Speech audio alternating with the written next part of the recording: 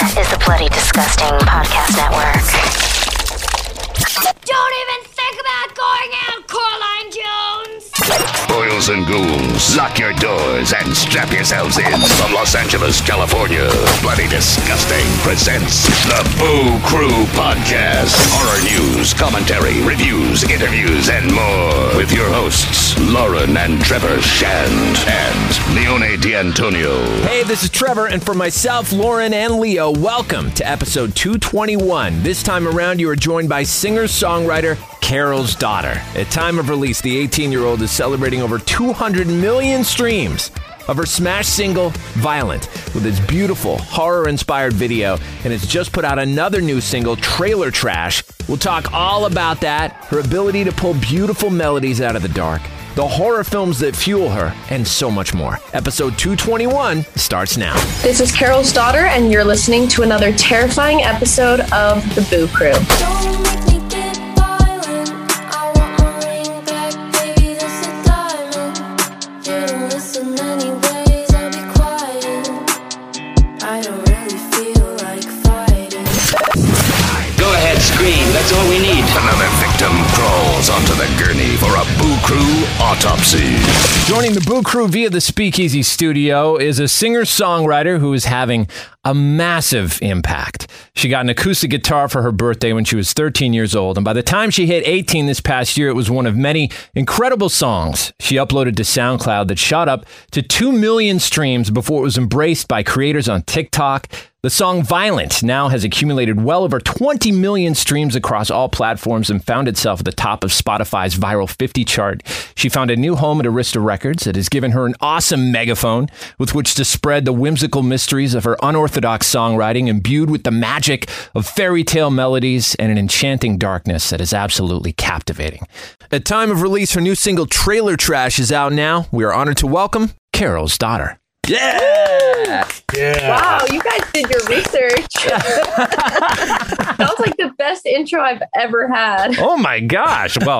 Well deserved. How are you holding up through pandemia? Oh God, I've just been making music. I stay home. My mom cooks more. It's lit.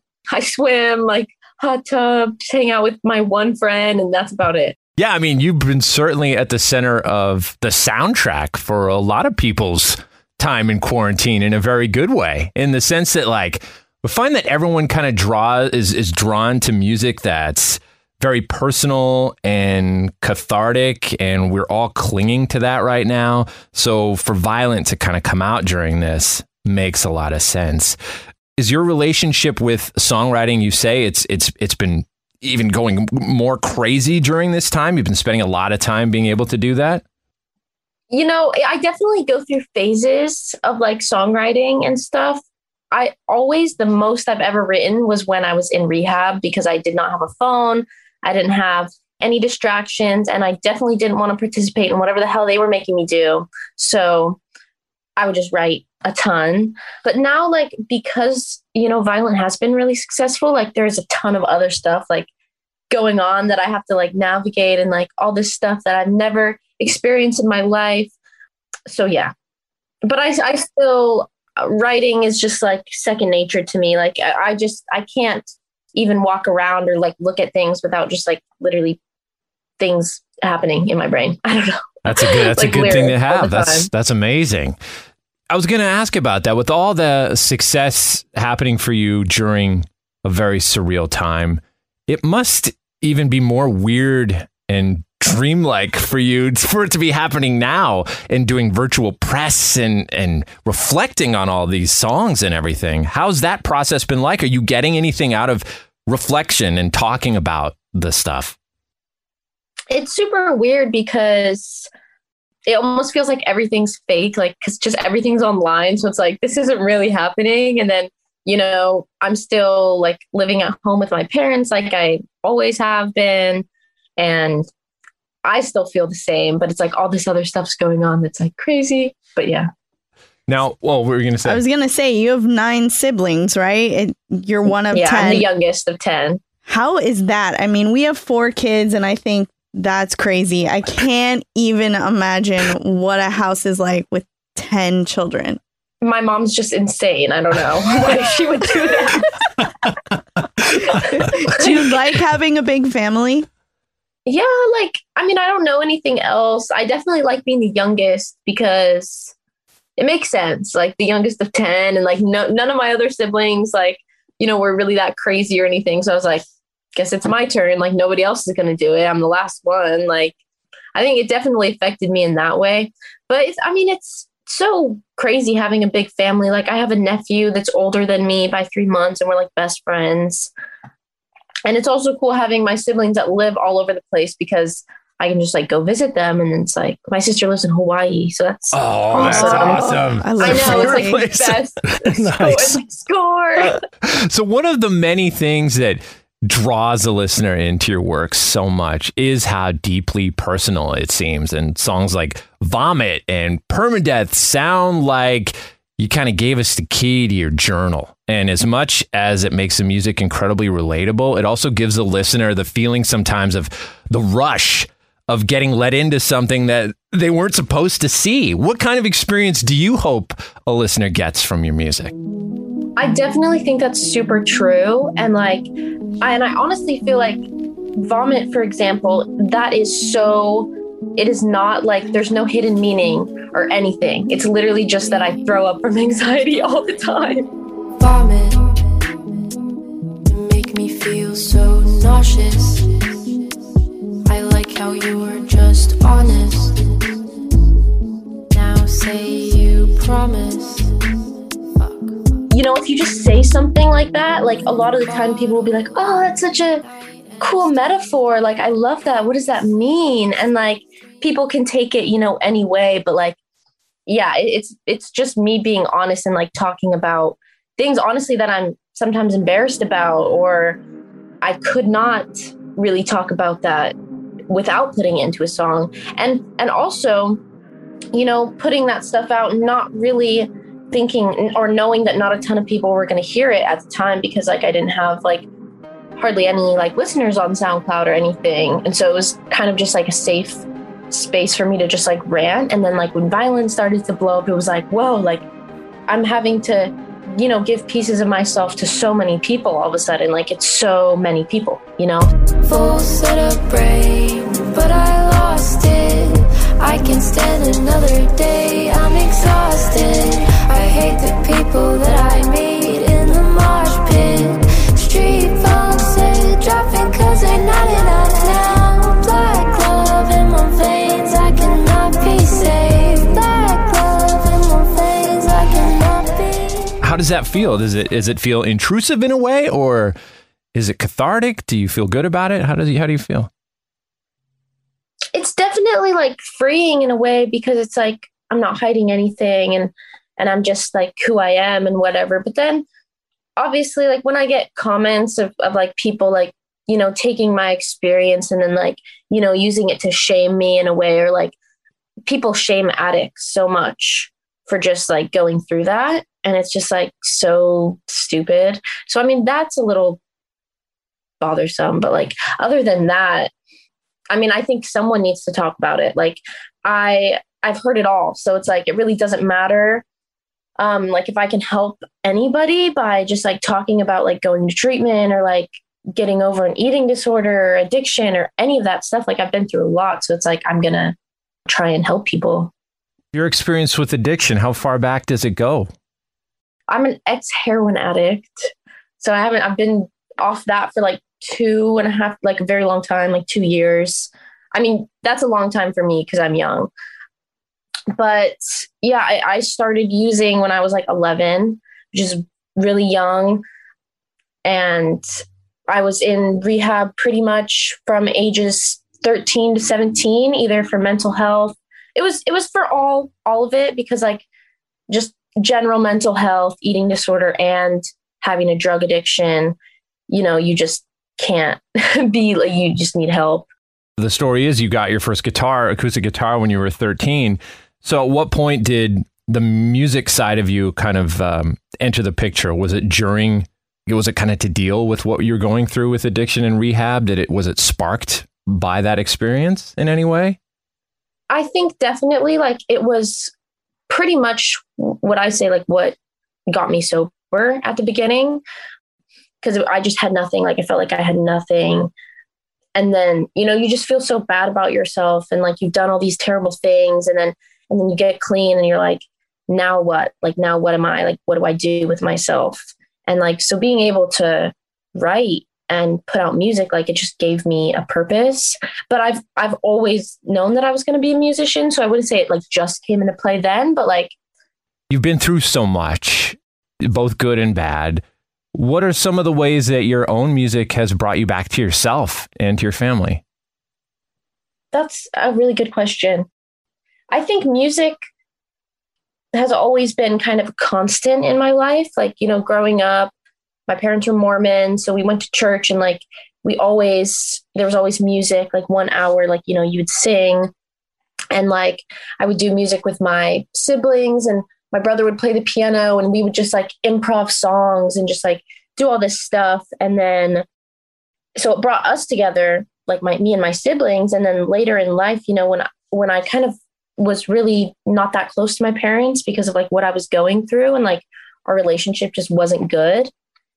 When they saw me kind of like lean into like music and like this talent, you know, it made them happy. And they were like, you know, proud of me that I was like doing something good. And like, I think just seeing me happy or seeing me proud of something that I was doing, you know, just like brought us closer together. And then now like my relationship with my parents is super close. Like I obviously, you know, Carol's daughter. Where do you think your love of melody comes from? Would you say it comes from music at church? Did it start there?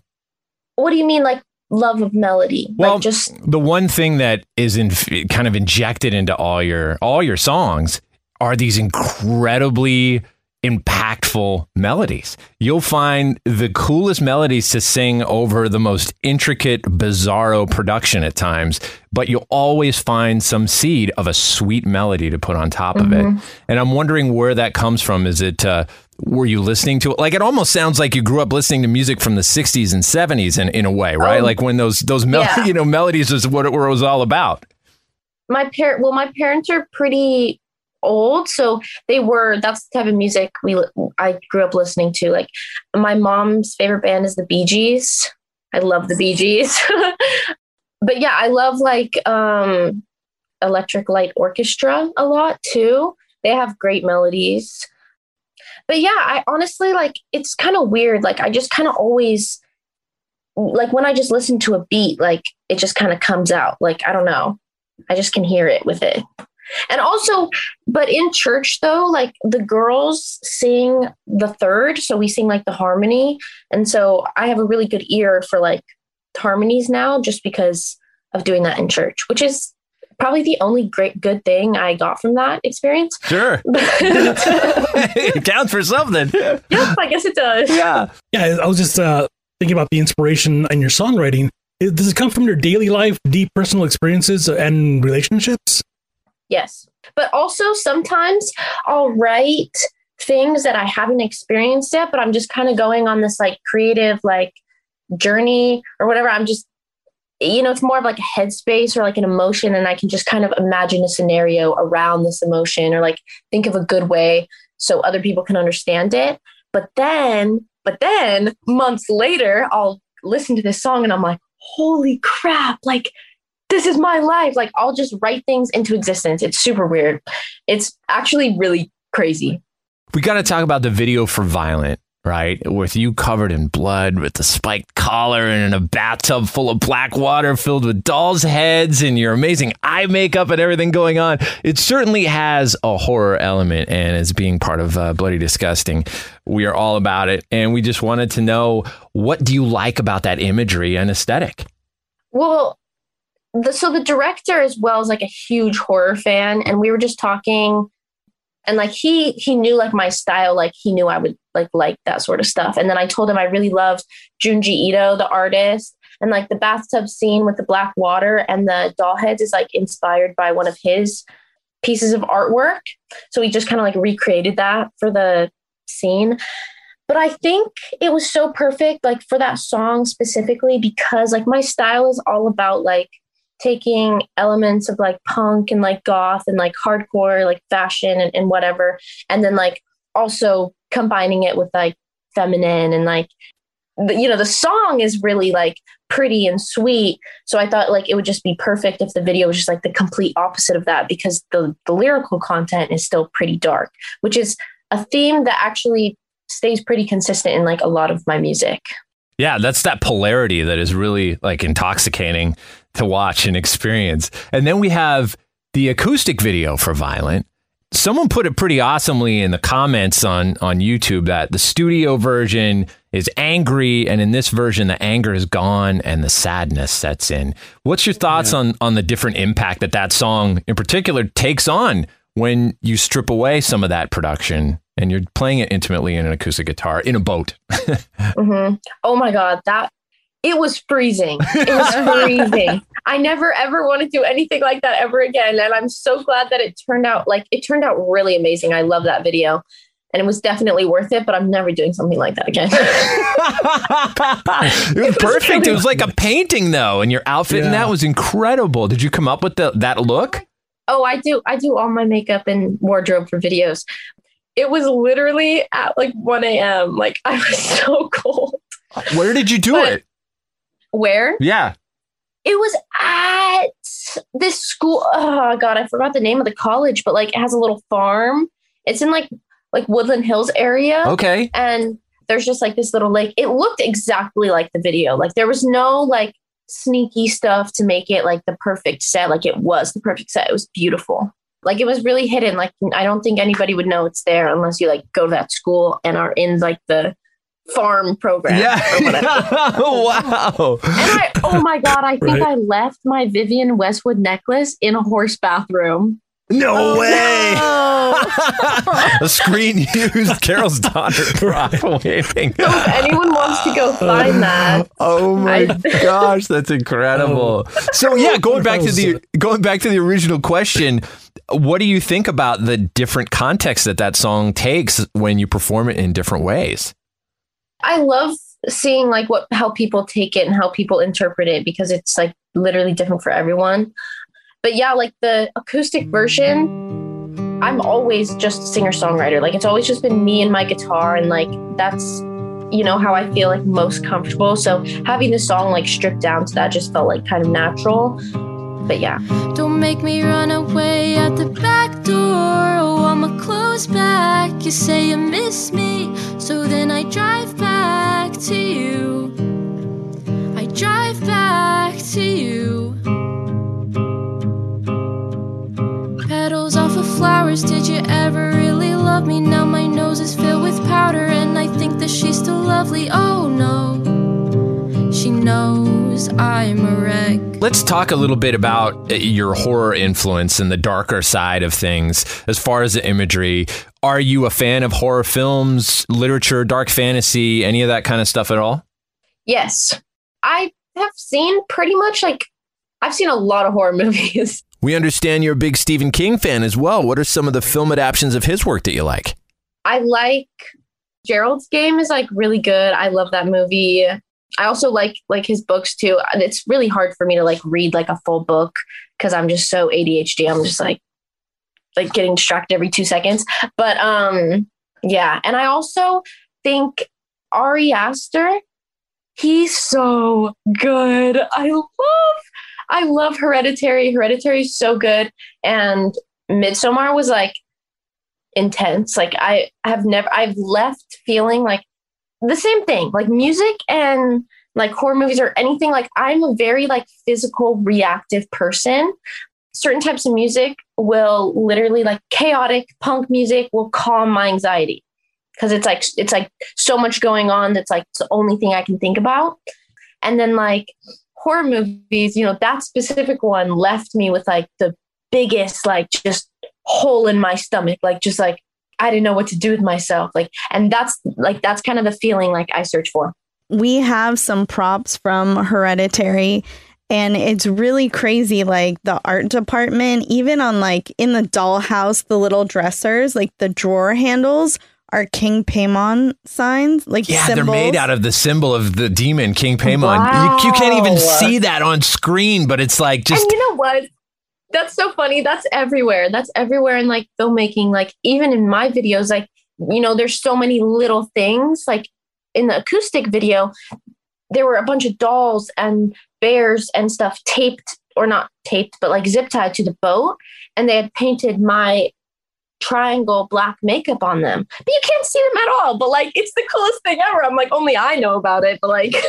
I believe that all that stuff has like a subconscious effect on people when you take in art. It's such a cool thing. Yeah, I love that. Do you have like a comfort horror movie, like something you just always go to and watch?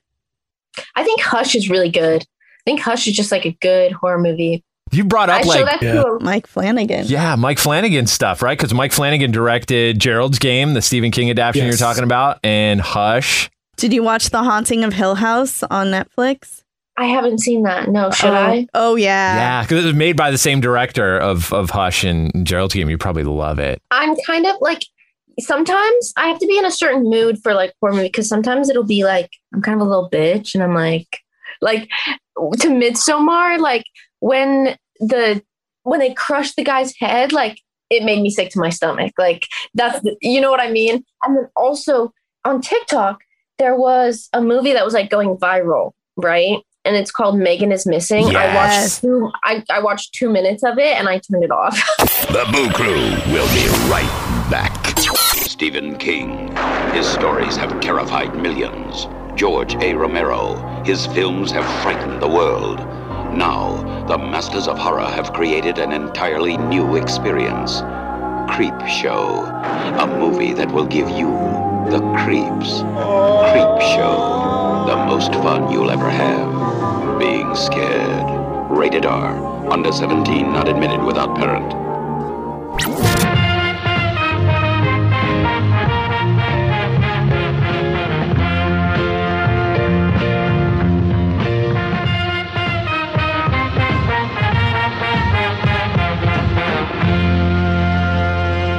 You got your Beetlejuice shirt on. Is Tim Burton films, is he a director that you like?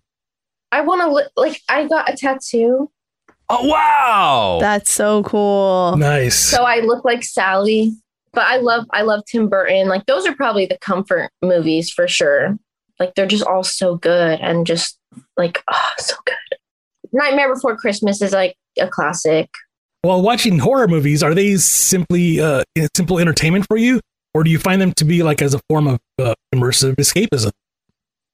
With the more artistic ones, like they really do like actually inspire me. And I really like appreciate just like the filmmaking and like the art behind it and everything. But then there are some ones that I just watch to, watch, like get scared. You know what was a really good horror movie actually? That was like, it was funny because like I wasn't allowed to watch PG or I wasn't allowed to watch rated R movies like for a while, like way past, just like not early enough. And like, so the only horror movie like we could watch in our rehab too was like Lights Out because it was PG-13. It was actually a really good one. Like for being PG-13, like they didn't have to put all the bad stuff in it to actually make a good horror movie. Like I was like, that was cool. Yeah, some of the best horror movies are PG-13. That's true. The first song that you ever posted on SoundCloud as Carol's Daughter, was it Wish I Was Dead? Yeah, the first song I posted as Carol's Daughter, because I had some stuff that I made with my friend that like they released on their account like way early on. But like, yeah, that was the first SoundCloud song, I think. Drugs are fake and nothing's real. I'm awake, but I wish I was dead. I wish I was dead. What do you think gave you the confidence to start putting yourself out there in that way? Honestly, I had promised myself that when I got home from rehab that I was going to just start putting music out because I'd been writing all these songs and I was like, it's so easy. Like I just have to get it out there, like, and, work on my Instagram and like do all this stuff. And then I just did. And then we have a song FWYK where we hear what sounds like a full band and another sick melody on top of it. Tell us about who's on that track. okay, I recorded that song. All of it was recorded on the phone, but it's all real instruments. My friend Zach was on drums and my friend Tommy was on bass. And then, yeah, that song I wrote just on my guitar, and I just, hit them up. I was like, we should record this. Like, song's pretty sick. It's simple 4 chords, my usual easy songwriting tip. And they just kind of killed it. And we just recorded that and then posted it.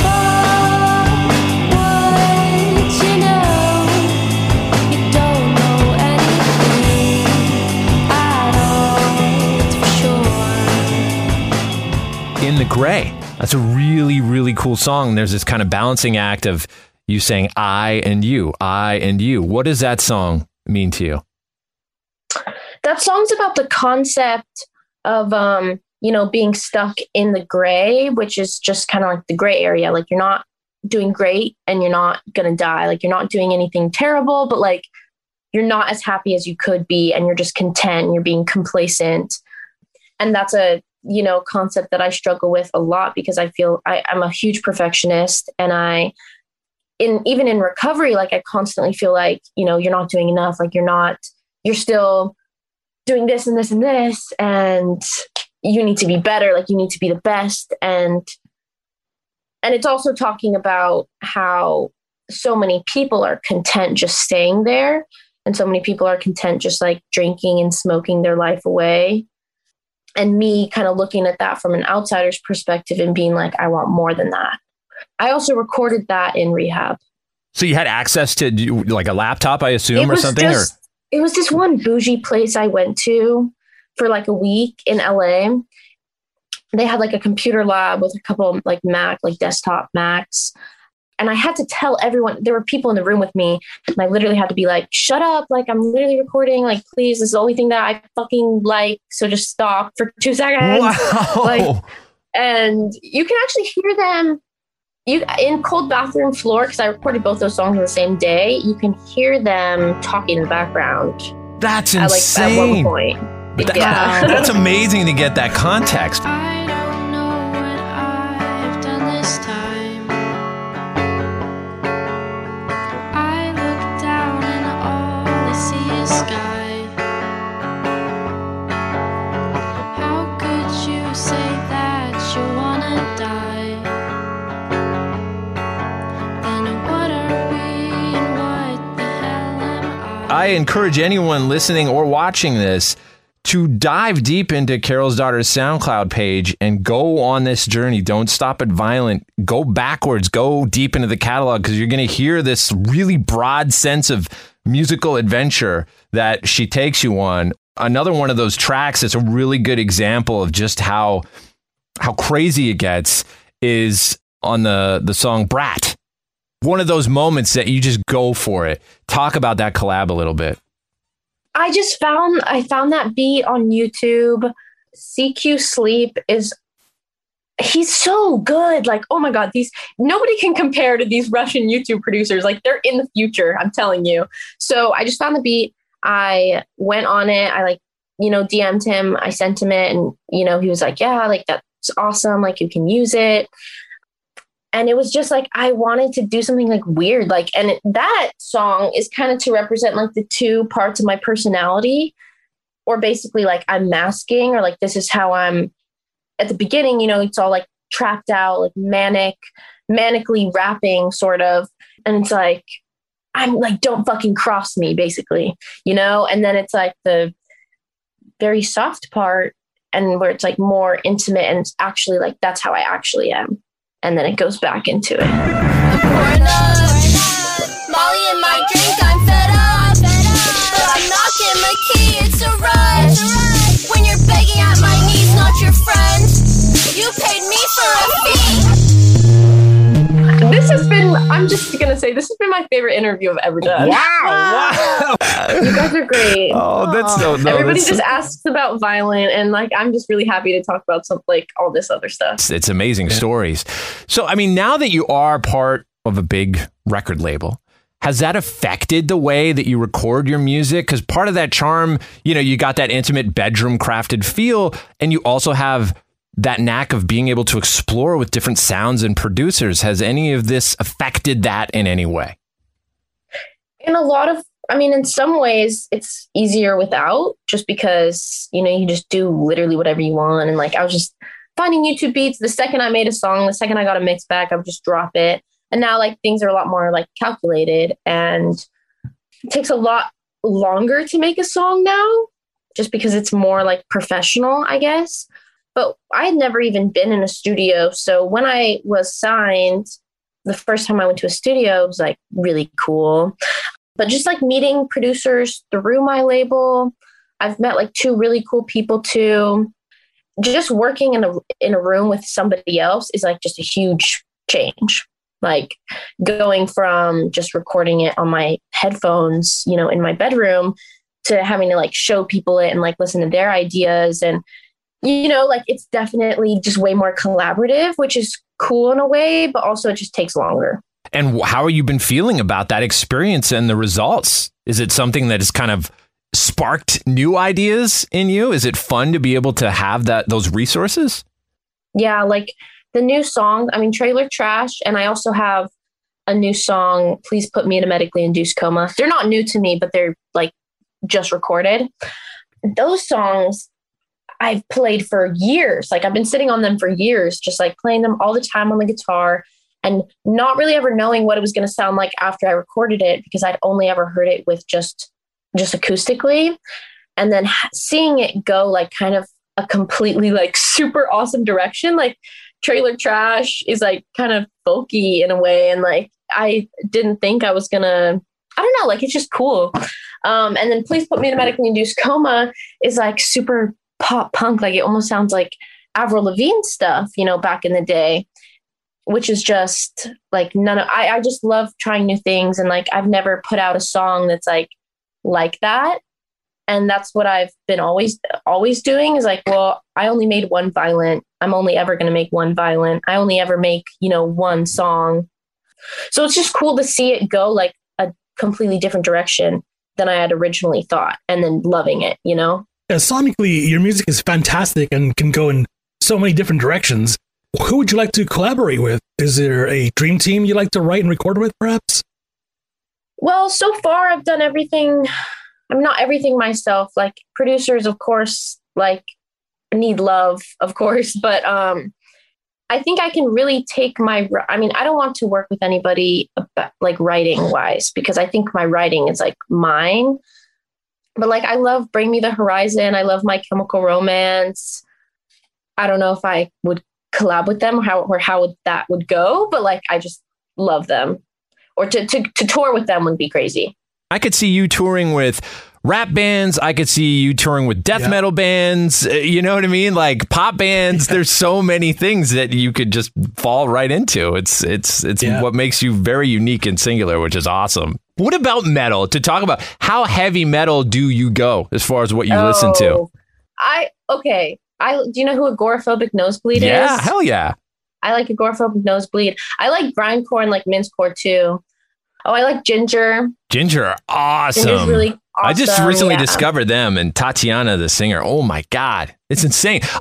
She's my idol. Like, oh my God, she's awesome. I wish I had those vocals. Do you ever watch those videos of like people react, like vocal coaches reacting, and they'll watch like Ginger sing, and they'll just like knowing what is about to happen as us, the fans, is so funny. Blows to everyone watch away. Yeah. I also like Suicide Silence.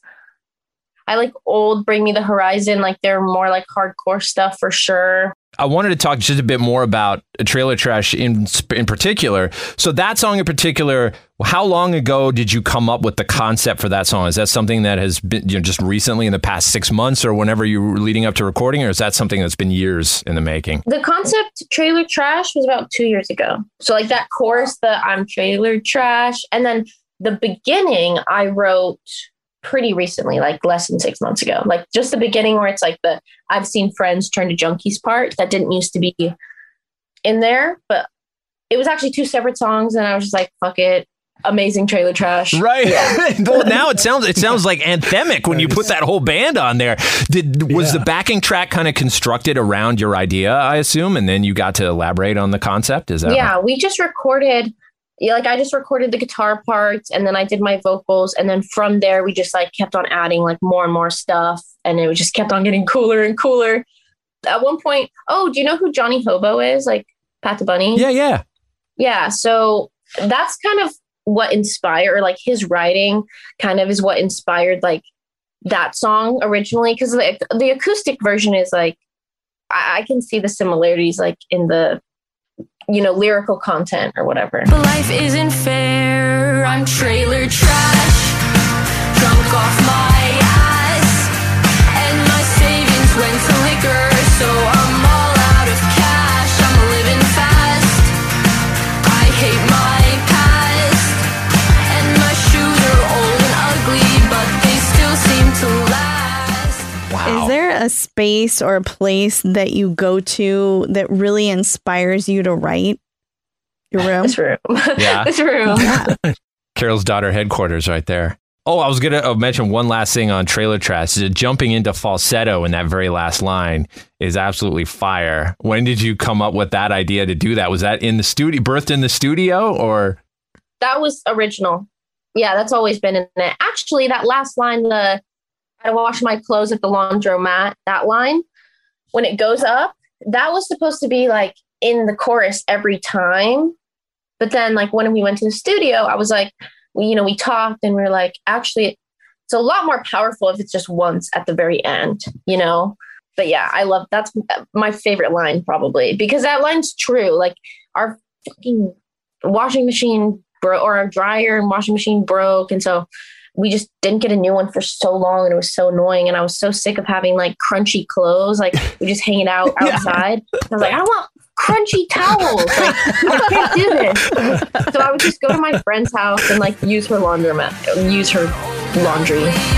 still seem to last. I don't wash my clothes at the laundromat, 'cause my best friend's got a washer, so I just feed off that. I'm trailer trash. So I wanted to ask if you believe in the paranormal, or if you've had any paranormal experiences. Okay, I believe in aliens. I believe in paranormal like activity, but I think like the TV shows are the funniest things ever. Like Ghost Adventures, like I literally just watch it to like make fun of this dude. But yeah, I've never really had a crazy experience. That's why like I still believe in it, but I would probably believe a lot more if something crazy happened to me. But I also stay away from that kind of stuff too. Like growing up, if I had a Ouija board, no, like we were not allowed to mess with that type of stuff. Like I've never even touched one. It's weird that they sell them in like toy stores too. Like pink ones. Yeah, they sell pink ones for kids. Yeah. At like Spencer's or something. Right, yeah. Oh, like literally when Toys R Us is around, they sell pink Ouija boards at Toys R Us. Yeah. Like I believe in it. I believe in it so much that that's why I don't mess with it. Exactly. Same with us. I don't know enough about it to like I don't want to do any of that. Right, right. Would you ever go to Zach Bagans' Haunted Museum? Is that someplace you'd want to go? I've never actually heard of that. So it's a museum that has like all this paranormal haunted items. Yeah, it's actually the guy from Ghost Adventures, Zach Bagans, who does the Ghost Adventures TV show. He opened his own museum in Vegas in a haunted Victorian house. And I don't want to go unless he's there. Right. But yeah, he houses haunted objects there. So things that from investigations and things from serial killers and all this stuff. And he houses it in this one building. And in some rooms, you have to sign waivers even to be in the same room as some of the things, because apparently stuff goes down. The energy in that place. Right? I don't know. We talk about it too. Like we're fascinated by that stuff. But like you said, it's one thing to be fascinated by it, but it's another thing to believe in it so much that you want to stay away from it at the same time. Yeah, we won't watch Demon House. That's a movie that has a warning that like you could become possessed if you watch this movie. Or also done by Zach Bagans, the Ghost Adventures movie where he investigates a haunted house, but they say that the documentary is cursed. So what's the actual scariest movie that you guys have ever seen? That's a great question. That is a really good question. Leo, do you got an answer for that? Yeah, for me, it's going to be The Exorcist, and probably only because I saw it way too young before I truly understood, the movie. Now as an adult, I understand it, and I do believe that demons are real.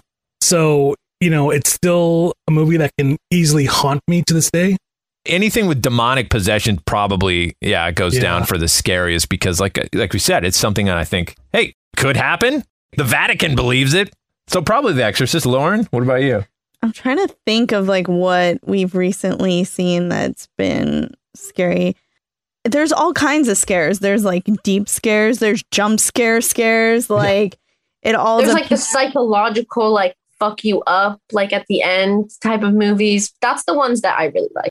Hereditary is one of them that probably out of the past 10 years or something, walk out of the theater and it just what did I just see, Oh, one more thing on Netflix. There's actually this new show. It's called Behind Her Eyes. Oh wow, I haven't seen it.